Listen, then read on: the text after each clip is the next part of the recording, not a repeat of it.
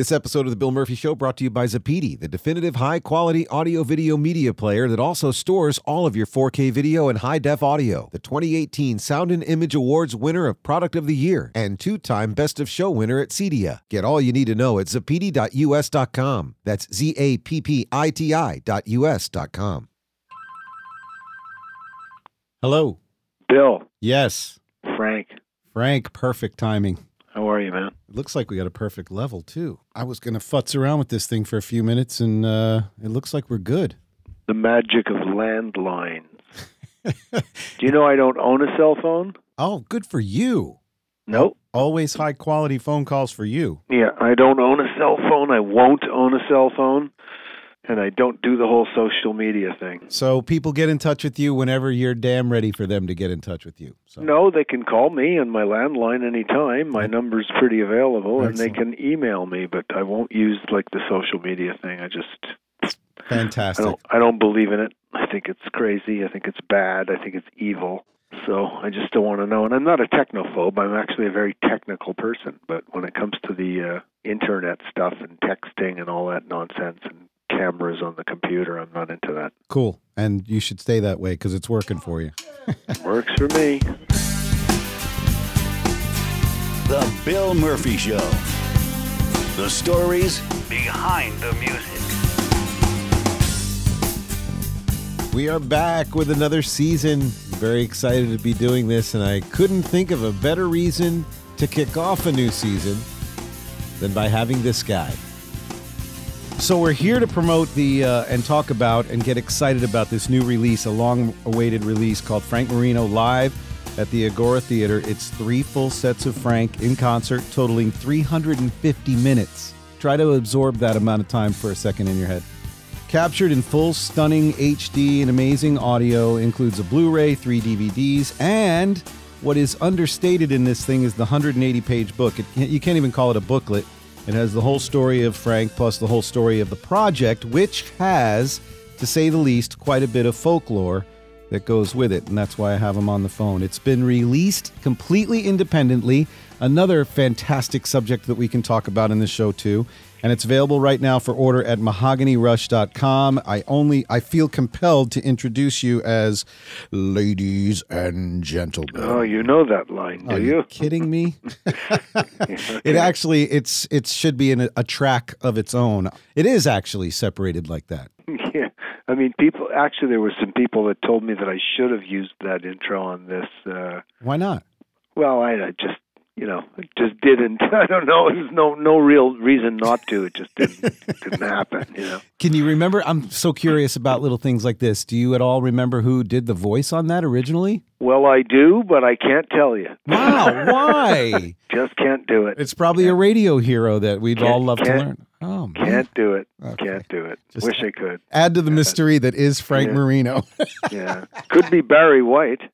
It could be, but no, that's not Barry White. Yeah. So in this show, we're going to get caught up with Frank Marino. We're going to hear the details of the story behind this long-awaited work of art and also try to confirm or debunk various rumors and urban legends that have surrounded Frank Marino and Mahogany Rush over the years. And I think that's mainly due to your, I don't know, you've kept a rather high level of privacy over the year. Although you say you're rather accessible, you weren't very visible in interviews and radio shows over the years.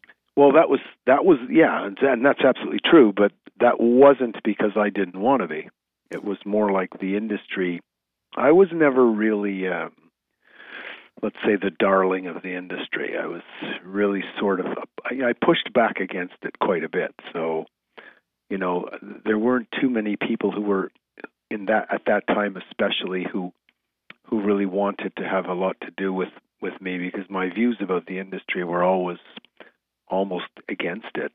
So, I guess I'm a kind of iconoclast in a way, You sort of went about your career quite obviously, not for the money, but just for the beauty of it all, so to speak. And you just didn't care to conform to the... That was the problem, like from the day that I, got involved with record labels, because, the first record label sold me to the second record label for 3 records, and then they sold me to Columbia for 7 records. And it was it wasn't like, you end up, your record deal ends and you go out and you look for another record deal. I was literally sold like a commodity from one to the next. And because I was young when they first signed me up, I was 15 years old, and 16 when I recorded. You were wise and playing well beyond your years at that point, so I don't think people realized how young you were. Yeah, so what happened was I always had this iconoclastic view of the industry because I came from, I guess you could call it the hippie days when you wanted to be a nonconformist. Right. And so that was to us at the time, you're going to join a record company and all that stuff. It was like the ultimate conforming thing, like the establishment. And I really didn't want to do that, but I did it because they promised, gear, basically. And so one thing led to another, but over the years, that part of my personality came out more and more, as I got older. And so when it got to the point where I was, making albums for Krebs and, Columbia and all that stuff, and I was at a management firm that had the kind of acts that did kind of conform, I sort of was like a black sheep, Yeah. So I would make the albums that I wanted to make, and I didn't care if the songs were 7 minutes long or 9 minutes long, as long as I was having fun doing it. So we had a lot of arguments. From day one, it was an argument over what album cover I'd use or why my songs weren't radio friendly. And some of the almost real life versions of the stories you'd see in like Spinal Tap and stuff like that. Yeah, but I was just really, really genuinely not enamored of the industry. I never was. And a bit naive to it all, maybe, or no? Well, naive in the sense that when I first came into it as the young kid, right, I thought it would be Woodstock, and it was anything but Woodstock. I thought it would be camaraderie, and everyone would be friends, and we'd all hang out, and after a gig, we'd all go jam, and, that's what I thought it was going to be. And then you get in it, and you find out that it's not that at all, and people are backbiting, and everybody's, trying to one-upmanship another guy, and it was just, no matter where you went, whether it was with the bands, or it was with the management, or it was the record companies, it almost seemed like, I found it very odd because I was a drummer when I was a kid. I'm still a drummer, actually. And when drummers will understand this when I say this, when you're in the drumming world, it's almost like you're happy when you meet other drummers who are good. Right. Like, it's like you love the idea that, that guy's great, and that guy's even better, and that guy's great. Everybody's great in the drumming world, we don't get that kind of backbiting thing. And yet in the rest of the rock world, particularly guitars and stuff, it's almost like if somebody thinks somebody else is good, it's almost not enough. Now they got to think that they're good, but the other guy's worse. It's almost like you got to choose one side or the other. It's this weird kind of thing. Like Jimi Hendrix fans had to hate Eric Clapton, or Beatles fans had to hate the Stones. It was this kind of weird kind of disunity that you'd get, and so that's what I was seeing. I would see it in the bands. I would see it at the gigs. I would see it certainly at the record companies. I would see it at the managements, because managements in those days, they managed more than one band. So you'd be at a management place with 3, 4, 5, 6 different groups, and it almost seemed like people were competing with one another. And I was I'm a non-competitive guy when it comes to music. And I play hockey, so I'm very competitive in sport or something like hockey. You've got to be super competitive.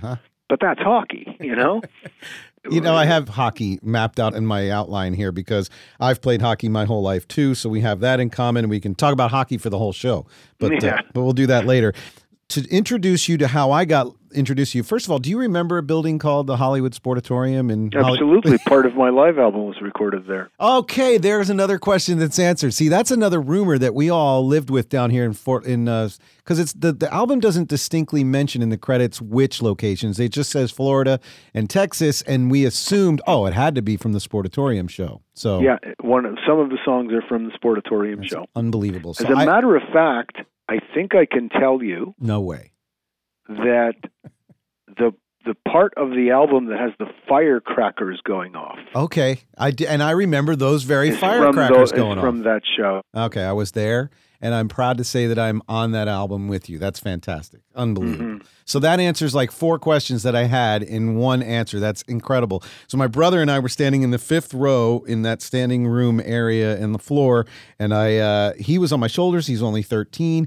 After that night, I went on to a radio and rock and roll career. He went on to be a touring, successful rock and roll drummer, and we both feel greatly influenced by that particular night. We were there to see Aerosmith, and all we talked about for the next year was Frank Marino and Mahogany Rush. So that was a fantastic thing.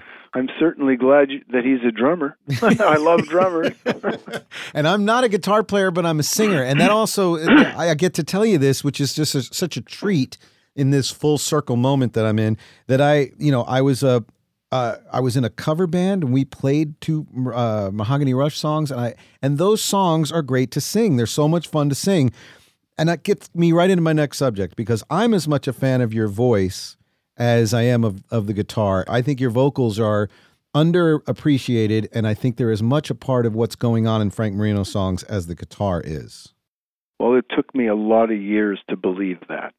I got to tell you, like in the earliest years, all the early albums, all the middle albums, to get me to do the vocals, it was like turn out the lights, kick everyone out of the studio. I was embarrassed. I was always embarrassed by my voice. It's, believe it or not, I didn't begin to accept my own voice until I did Full Circle in '86. Wow. See, now this is making me crinkle my forehead, because I'm a little surprised at what you're saying, because your product over the years has been so, I don't have the right adjectives for it, but it's polished, understates it. It's very meticulous. It's very musical, and very, there's a lot of syncopation in your voice. It's part of the rhythm of your songs. And I always thought that this was something you had mastered as much as the guitar. You knew exactly what it was going to sound like. You did it exactly the way you wanted to. I'm getting a sense that you felt sort of like forced into doing the vocals yourself instead of well, there's no doubt that I was forced, because we were a 3-piece band for so long. Well, that's what I'm saying. You just couldn't find the right singer at the time, or it's not. No, I didn't want a singer. I really didn't. Okay, but I didn't have a problem with. You mentioned an interesting word. You said syncopation. I approach all music like a drummer. I know that. So I approach guitar like a drummer. And I approach vocals like a drummer. That's exactly right. Right. So yes, I have no problem with that. What bothered me about my voice was the sound of it, the pitch of it. Like I always thought, oh no, that's not good, because I like some really good singers. And when you like good singers, you know that you're not singing as well as they do. So you're embarrassed by singing. Right. But it's just like later on, as I got older, I began to realize, you know what?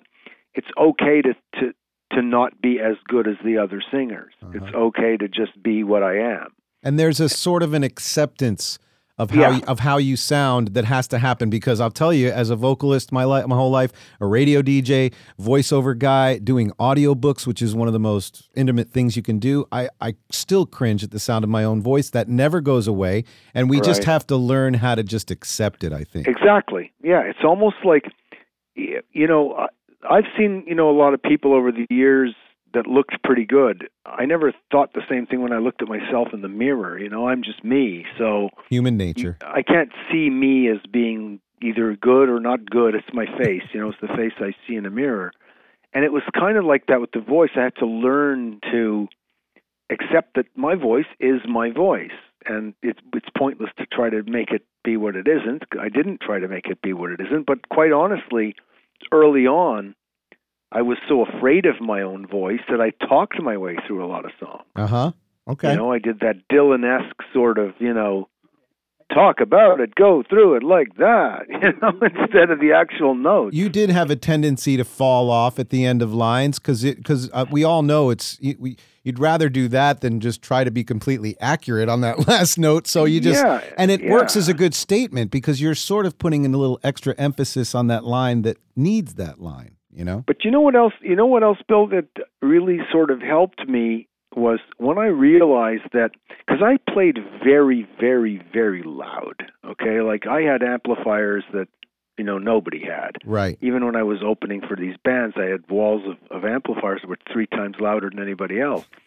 So when you're standing in front of that kind of a system, yeah, you never hear your voice, no matter what monitors they give you. Yeah, at best you're hearing the room ambience of your voice. Yeah, and it's like just you're screaming over it by the end of the night. You're raw, you're like, my gosh. But yet I'd go into the studio and found, hey, I can actually sing these notes. Why can't I sing them when I'm on stage? I didn't realize it's just a question of being able to hear it until I, started to understand that if you take the time to actually set up a system where you can actually hear your voice, then you don't have to, you don't have to sing from your upper lungs. You can sing from your diaphragm, and then all of a sudden the notes work. So as I got older, I got more, confident of that. Started to make sure that I always had a decent monitor thing. I think the best monitors I ever had was when I did this DVD, because I took so much time to make them work. Because we did this DVD on a Saturday, in which we did a whole 12-hour day, but we went in on a Friday night before and did 7 hours more than what's there. I definitely want to have a whole conversation about that day, because that was a magical night. But I do want to just cover this vocal subject for just a couple more minutes. Then we'll take a little break, and I want to play a song so everybody that has not heard Frank Marino can hear it and be blown away. So we'll do that in a few minutes. But I remember a quote that I either read or saw Eric Clapton say in an interview where he half jokingly, but I think half seriously, said he can't even sing Layla over the riff that plays at the same time. It's a difficult thing to do. And you have so many moments. Your riffs in your rhythm sections are hard enough to play on their own, let alone sing on top of them. Talk about that whole ability. We already touched on the syncopation thing, but your vocals are such an important part of the song. It's amazing. How hard is that to do, and how do you make it look so easy? So it's interesting you're saying that, because I just had that very conversation here yesterday with a musician. We were talking exactly about that. As you should. And and it's not something that comes up a lot, so it's quite synchronous that you'd mention it now. Excellent. But what it came down to was this. Again, it comes from the drumming. So if you play drums, it's almost like polyrhythmic. So when you're playing drums, it's interesting to note that even though you've got 4 limbs that are doing something, and even though they're doing it in concert with one another, they're really independent of one another. And one limb can do something like, for instance, if you walk down the street at a certain speed, you don't have to change your tempo, but you can sing a song in a totally other timing while you're walking. You don't have to sing in the time that you're walking. I'm going to try that the next time I walk. I feel like I could. That's how I taught a guy. I was producing an act, and the drummer said he was having a really hard time understanding how to do one thing and yet keep the beat the other way the other, and he didn't understand how that could happen. So I kind of fooled him. I said, well, let's go down the street to buy a donut and a cup of coffee, which is about 2 blocks away. I said, we'll talk about it. And as we were walking down the street, I noticed we were walking at a certain tempo, and I started talking to him about songs he knew. In this case, they were Beatle tunes. Okay. And everybody knows a Beatle tune. It's like knowing Happy Birthday, Yes. And so I'm saying, oh, how about that tune, from how about, Nowhere Man, that tune, Nowhere Man, and he goes, yeah, that's so cool. He's a real Nowhere Man, and he's singing it with me, and we're tapping, when you walk down the street, if you're a drummer, you tap on your chest with your hands, so you can feel what you're doing. And we're walking down the street, tapping out beats and singing all kinds of different Beatles songs, Penny Lane, this one, that one. They're all different speeds. Meantime, our walk doesn't change. So I tell him, did you notice how we did all those songs and your walk didn't change? And he goes, yeah. I said, well, that's what happens. So what you're saying is it turns out to be way easier than you would think at first. Right. It's just that if you watch it, you can't do it. Right. So again, let's liken it to dancing. There's people who are great dancers, and there's people that look good dancing. Uh-huh. And I think, if you look at Fred Astaire or some of these great dancers, Gene Kelly, or even some of the more modern dancers, you notice that they've got this kind of freedom to their bodies. It's almost like very natural looking. And if you start watching yourself, if you're trying to dance or move, all of a sudden it's awkward. It's like Elaine on Seinfeld, you know, doing the crappy dancing. So it's the same type of thing when if I have to sing something and I'm playing a riff, the riff itself is one part of me being natural, just like in drums. And the singing is another part, but they are related. They're not totally different timings, you know. It's not really as bad as all that. But there is a polyrhythm to it. And that's the beauty of music, is not so much the notes that guys play on guitar or that they sing, but when they do them, how much they do before they take a pause. Right. And how they phrase it. The phrasing, think of the alphabet. I mean, it's 26 letters, and we get a lot of words on a page, but we don't see them as letters. We see them as words. And the word represents an actual picture. If you write the word car, or you write the word, you know, Chesterfield or sofa or something, you don't see it as a collection of letters that you have to then pronounce. You see it as the actual item. And when I play guitar, that's what I'm doing. I'm phrasing things as groupings that no longer have individual notes in them.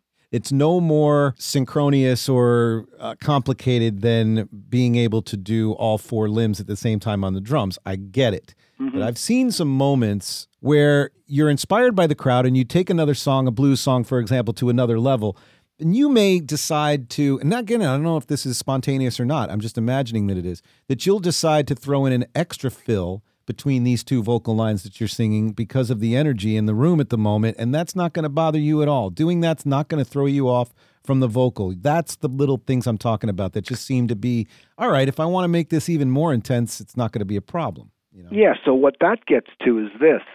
It gets to when you're saying improvising. Right. I'm a jazz lover because, like I say, I'm a drummer, but I grew up playing swing, you know, jazz and swing. So I've always liked jazz. There's a lot of jazzy stuff in your work that. I'm not a fusion guy so much. Right. I mean, you know, I can play it, but it's not something I'd go throw on a record. But jazz, you know, old style jazz. So when you think about that, the phrases that you've got in jazz, and in a jazz band, when you're playing with jazz musicians, which is very different from rock players, jazz musicians tend to listen to the guys they're playing with more than themselves. So if you're playing with a bunch of jazz players, like when I'm playing with guys, I'm really listening to the drummer or the bass player or the other guitar player or the keyboard player or the singer. Well, you kind of have to. And here's what happens. Because we do free-form kind of music, we have, you know, heads and tails in the songs, but there's really a lot of jamming in the middle. You really are getting your cue from something the other guy just did a split second ago. Now, it happens the same way with the crowd. The crowd reacts a certain way. Oops, that's a cue. And now all of a sudden you play to that, just like you do with your musician. It's so apparent in your work. You can see you doing that. It's fun. Yeah. It's just fun. It makes it fun. Otherwise, it's going through the motions. And we've never practiced, you know, like we've never had a band practice, you know. We had a jam. Sure. And we might be jamming on Beatle tunes or something. But we've never said, okay, guys, like, let's practice the track now, and here's where the punches go, and, you know, there's 6 bars of this and that. I've never done that, and I've certainly never sat down and practiced scales. It's just amazing, so when you keep it free like that, everything's free. I'll tell you something that a lot of people don't know. Almost every single song on every single album, probably the exception of only 2 tunes, every one of them was written and recorded the night I did it. Come on. Yep. That I just have to like absorb that for a minute. Yeah, that's true. There's just so many things that I can call you out and go, no, there's no possible way. We'd start an album. Oh, wow. And there'd be no songs. Wow. Okay, the album's starting on Tuesday, blah, blah, blah, 7 o'clock at the studio. Go and set up the gear, and there's no songs. There's literally no songs. That's unbelievable. So now I'd say to Jimmy and Paul, you know, or whoever at the time, I'd say, okay, you know, go go pick up a chick or something, or go to the bar or whatever, and come back in an hour, I'll have something. I thought you were going to say, go to the bar, meet a woman, and then come back with a story to write about. No. That's the other thing. The lyrics were never there until the ends of the tune. Wow. So the point was, I'd take my guitar and I'd just invent. Uh-huh. Now here I am. What I'm doing now is I'm playing just like when I jam with the band, except now I don't have their cues, right? Right. So I'm mentally inventing them to play off them. And I'll come up with Dragonfly, or I'll come up with The Answer, or whatever ended up being the song. Jeez. So every album was like that. Every song was like that on every time we did an album. I think the only songs where we actually had played before was really early in my career. Well, first of all, there's a song called Finish Line. I do remember that one. Okay. That was actually a song done before I even had a record deal. Okay. And when I was 15. It was a demo of yours? No, it was never recorded. Oh, okay. But I used to play it with my friends. Okay. And then when the band started, I just never played it. And then later on, when we were doing that album that had Finish Line, I think it was What's Next, I said, hey, there's this tune I used to do. Instead of writing the song that night, I said, hey, there's this tune I used to do. It goes like this. And that became Finish Line. That also happened with a song I never recorded in the studio, but always played live, and that's Poppy. Okay, yeah, Poppy. So Poppy, I was playing Poppy before I was even really recording. Okay. When I was 16. Right, there's a story about that in the book, a brief mention about that. Yeah, so Poppy's another one, and Strange Universe was a song that I had been playing before recording. Wow. But I had played it as an instrumental, and it was totally different. It was, not totally different, but it was more of a swing beat rather than a pounding beat, which it ends up being when we do it on the album. Wow. We're learning so much, and I still have so many things to cover with you. I got to get to some music, because I know there's people tuning in that haven't heard of you. There's younger generations, even the people that have been on this show, the younger crowd of musicians that I've sort of showcased on this show. I would love for them to hear this too. So what we're going to do is we're going to play a song here, take a little break.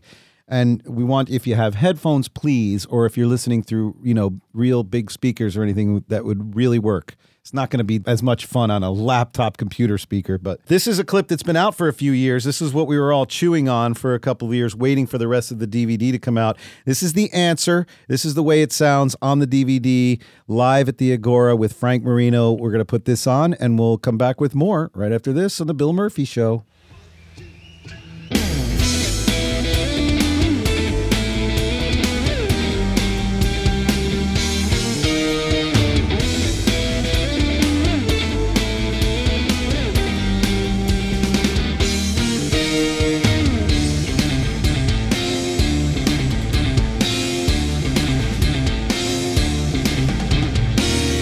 I'm standing inside a silver room. I sounded inside my head.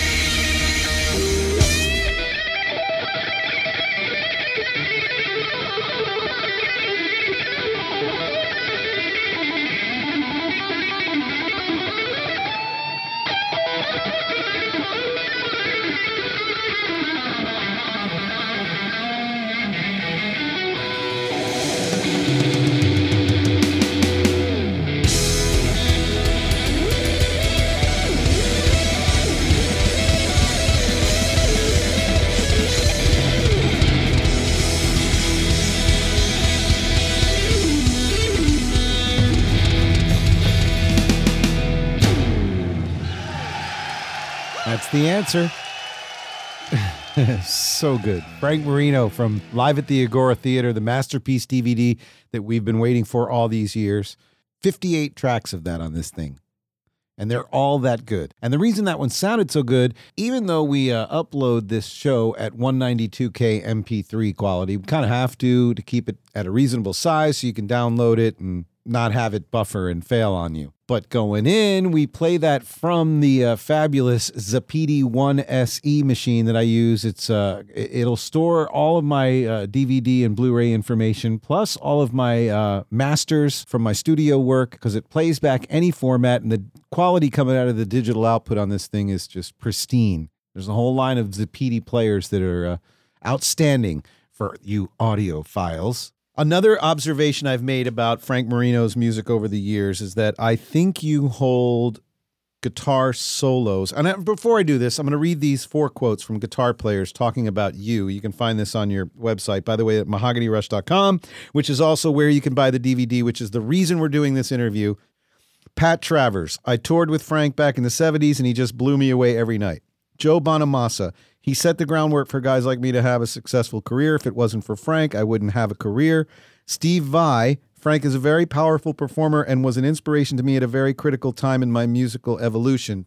And I love Frank's anthemic structures, an innovator in electric guitar wizardry, said by none other than Ronnie Montrose. So that said, as big of a fan of the guitar solo as I am, I think, and correct me if I'm wrong if this wasn't a conscious effort on your part or if it was, I think that you hold the guitar solo very sacred, and that they're not, at least on some of your songs, they're not so much improvisational as they are part of the construct of the song, as much as your vocal track in the arrangement of it. The solo is a part of the song and stays that way, from what I can tell, every time you play it live. Is this something that's a conscious thought of yours, that you treat the guitar solo a little differently than the improvisationalists? Yeah, absolutely. The solo, it goes back to the idea that when you think back to old music before rock, you used to have a singer.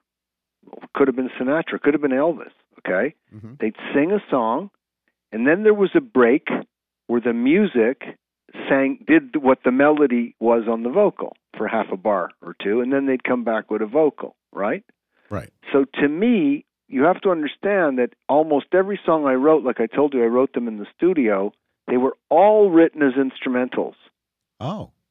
Everything was instrumental. Okay. And then I would do a vocal after. But the guitar, I would use a guitar first to say, this is what a vocal will do. So the melodies would be done on a guitar. Yeah. That gave me the guide of where the vocal would go. So I would always look at what a guitar solo was doing. There's 2 facets to it. There's one where you're going off and inventing all kinds of things. Mm-hmm. And there's the other, which is, as you said, the structure of the tune interpreted melodically differently than the vocal, but it's like another vocal. It's like a voice. I treat the guitar like a voice. As a matter of fact, I'll give you a tip. One of the things that I do and I tell other guitar players to do is that if you really want to make interesting phrases on your guitar, not just be wanking, then only play when you're breathing out. Huh.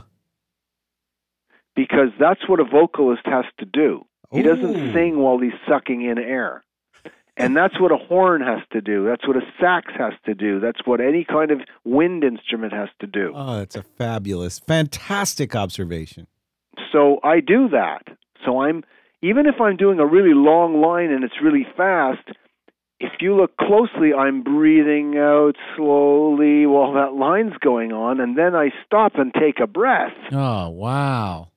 So it's habitual. It makes so much sense, too, because once you go beyond the scope of what you can do while you're exhaling, then you're getting to the part of almost with a lot of guitar players, you see that and you go, all right, okay, enough. Almost. Well, some guys hold their breath while they're playing lines. Yeah, right. Like they'll hold their breath. You can see it, that they're holding their breath. And I'm like, I can't do that. I'm like, could you imagine if a sax player tried to hold his breath and then play? All you'd hear is the click of his keys. So it's like, to me, it is a voice, and that's why it's mixed so loudly. Right. Like you'll notice my guitars they're louder than the music when I'm playing a solo. Oh my gosh. They're where a voice would be. Right. And then perfectly done, Frank. It's as if we rehearsed it. Your tone. People talk about your tone, your tone, your tone. It's just a thing. It's an aggressive, I describe it as an aggressive, but at the same time, still sonically pleasing sound. So you have light touches of chorus and flanger in there, perfectly placed delay. I think the delay and reverb is so artistically part of the Mahogany Rush sound, but that's another discussion. And sustain for days from all things a Gibson SG. Now the 61 Gibson SG, correct? That's the guitar you played most of the time? Well, the one in the video is a 62 or 63 modified. It's got single coil pickups in it, and it's a little bit different. But basically I always played a 61 Les Paul SG for most of my career and for most of my music. Right. Yeah. Now, can you divulge a description of what that guitar goes through on its way to the speakers into your guitar cabinets? I wouldn't blame you if you wanted to keep a lot of that secret. No, I have no secrets, believe me. And the other thing is, as you answer this question, can you tell me how much of it is your fingers and your methods and how much of it is gear? Well, look, as far as gear goes, I build all my own gear. And I design it. So I started by modifying pedals years ago. At the component level? Yeah. Wow. I build all my own stuff. That's so everything impressive. I'm using is homemade, but I might use the case. I can tell you this for the do-it-yourselfers who are out there that like to do that. It's always really good to go out and buy some fuzz tone or something that nobody wants, and they'll sell it to you for $5 because it's crap. And then you take that because it's already got a case, it's already got the jacks, it's already got the battery connector, it's already got the knobs. So then you simply build your card and you put it in there, and you've built yourself a great pedal for like $10. That's fantastic. You know, so that's what I do.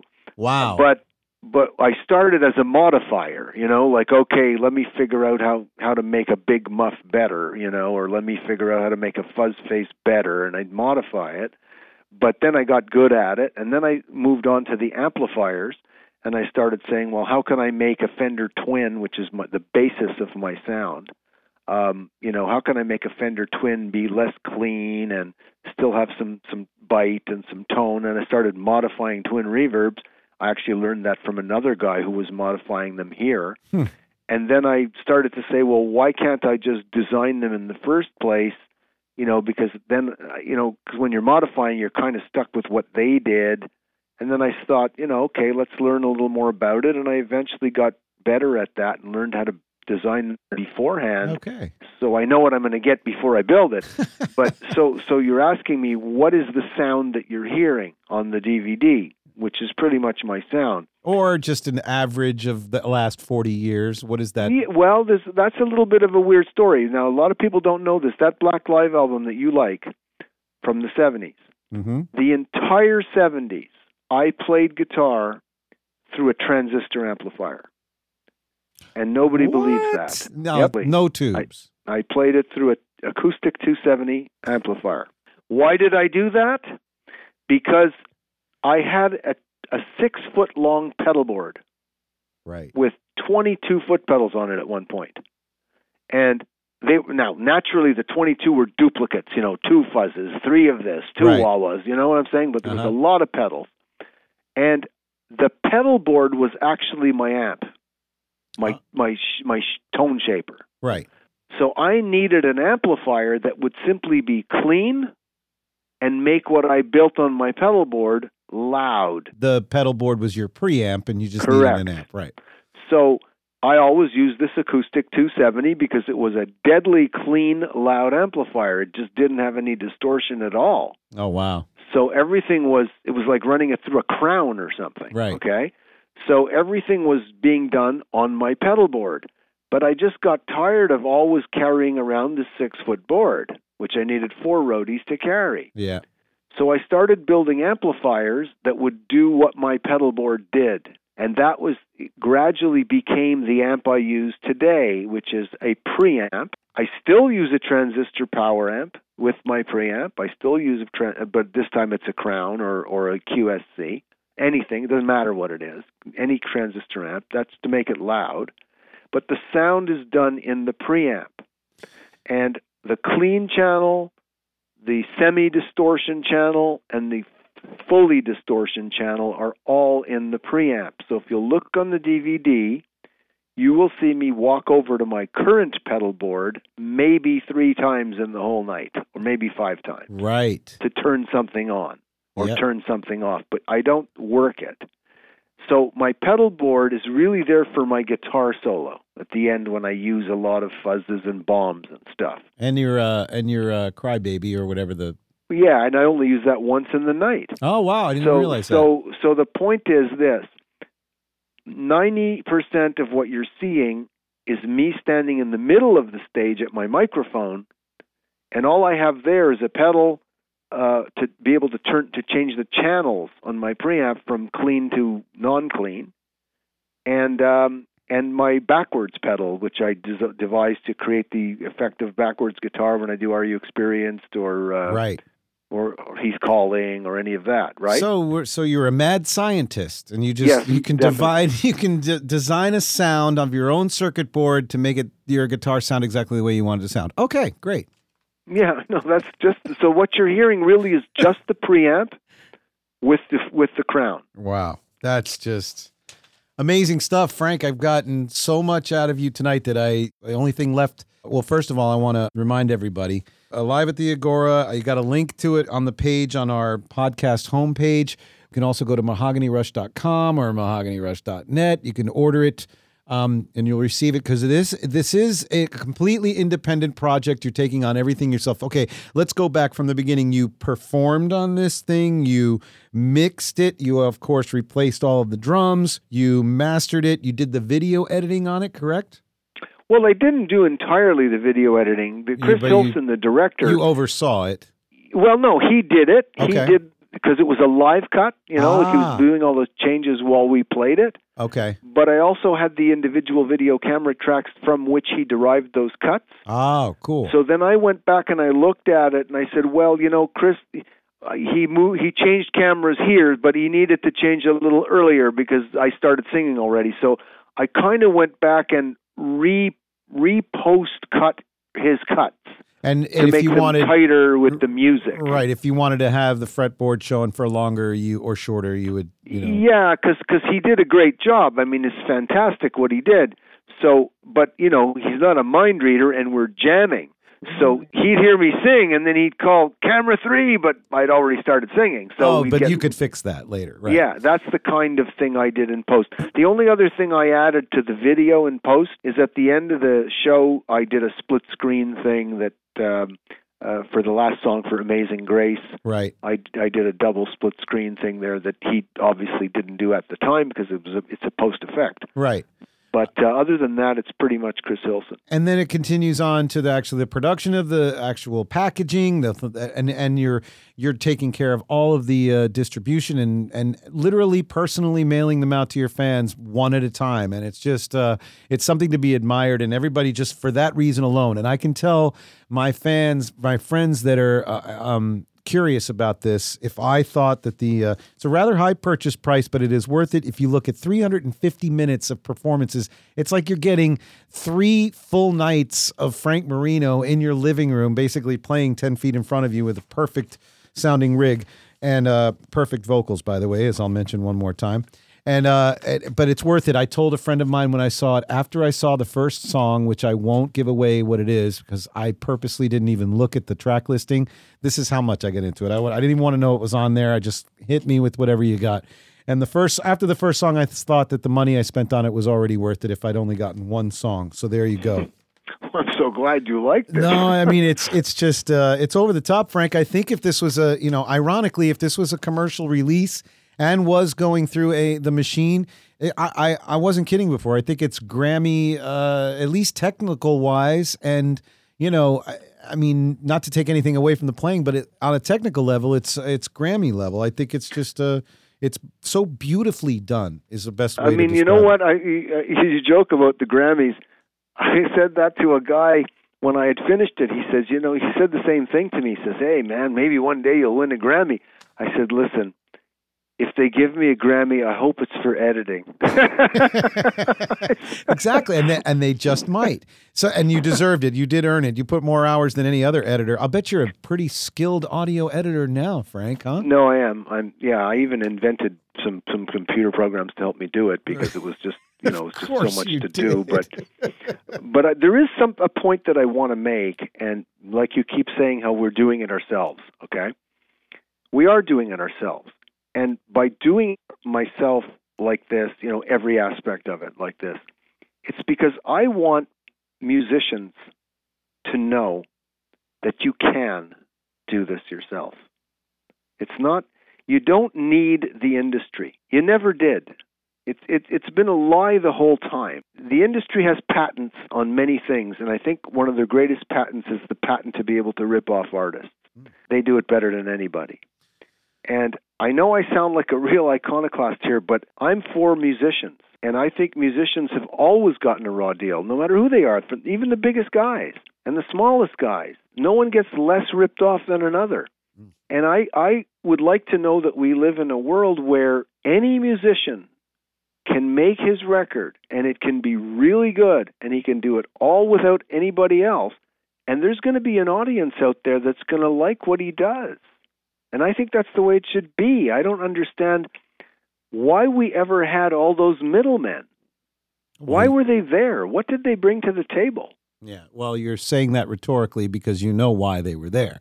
Well, we know why, but they were really, I participated once in a talk at a very prestigious university here in Montreal. It's called McGill University, and it's like one of the premier medical and law universities. And they called me for a talk at the time. You remember when Napster was happening? Yeah. People were like talking to Metallica and all that stuff, you know? So they called me because they wanted a resident musician to be on this panel. And this panel was all about the music industry people complaining about how the downloading, they were basically saying that the kids were thieves. Yeah. And I don't think that's true. So they called me to be on the panel thinking that I would agree with them. And I got to talk to this room full of lawyers. This was all people that were graduating law school that are about to go into the publishing field. Well, when I spoke to them, they had the president of Universal Records there, they had the president of HMV, they had all kinds of people there. And they, after they did their complain-a-fest, okay, which is basically what they were doing, they said, "What do you think, Frank?" And I said to them, I'm just glad that it took a couple of 14-year-olds to figure out how to take down the music industry. There you go. I said, you people are sitting here calling your clients or your buyers thieves. I said, but I want to ask you guys a question. When we were going through the 70s, you weren't worried if some radio station was playing the crap out of one of your albums 24 hours a day. You weren't complaining that people were able to hear it on the radio, therefore they might not buy it. You were only too happy to get that kind of exposure. As a matter of fact, you paid people to give you that exposure. Right. So now all of a sudden you're crying the blues? I said, maybe you should be thinking about how you've been packaging, $19 and $20 records or CDs or whatever they were at the time, and really not giving people anything more than one tune. I think accidentally, in hindsight, that whole occurrence that happened at the turn of the century turned out to be better for the music industry than hurting. It helped it more than it hurt it. In a sense, they figured out how to rip off even easier because now they don't have to account what they're downloading. Right. But the point is this. They figured out a new way to rip them off afterwards. Exactly. Right. But the point is this. I told them at the time, I said, you guys have been given your pink slips because you were at the trough for too long taking advantage of everybody. You make a deal with an artist and you promise him $2 because I can tell you the most any artist ever makes on a record is $2, maybe $2.50 if they're big artists. Mm-hmm. So you promise them $2, you charge $18 or $12 going out the door, and then you steal the $2. I says, what I wish would happen every time somebody writes me a letter and says, "Hey Frank, I saw someone with your record bootlegging your record, and should we tell them to stop?" I say, don't tell them to stop. tell him to bootleg it as much as he can, but just ask the people to send the artist $2. Yeah, right. And then you wouldn't I get say anything. I'd rather that these people were my record company. Just send me $2 and then do it all you like.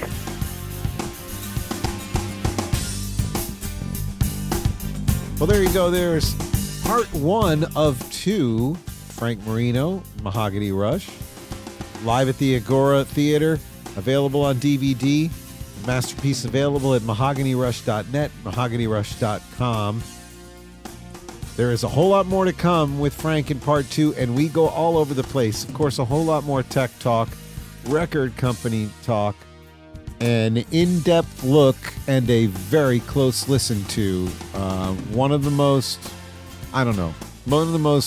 special moments of the whole DVD. I'll give you a hint. It's a track that's more than 10 minutes long. You will love it. And we even do 20 minutes of hockey. Yep, we're going to turn into a sports show for 20 minutes with Frank and get some Quebec-born expertise. You do not want to miss it, plus a whole lot more. Thanks to zapedi.us.com to check out their high-tech equipment, the stuff we use to play the music on the show.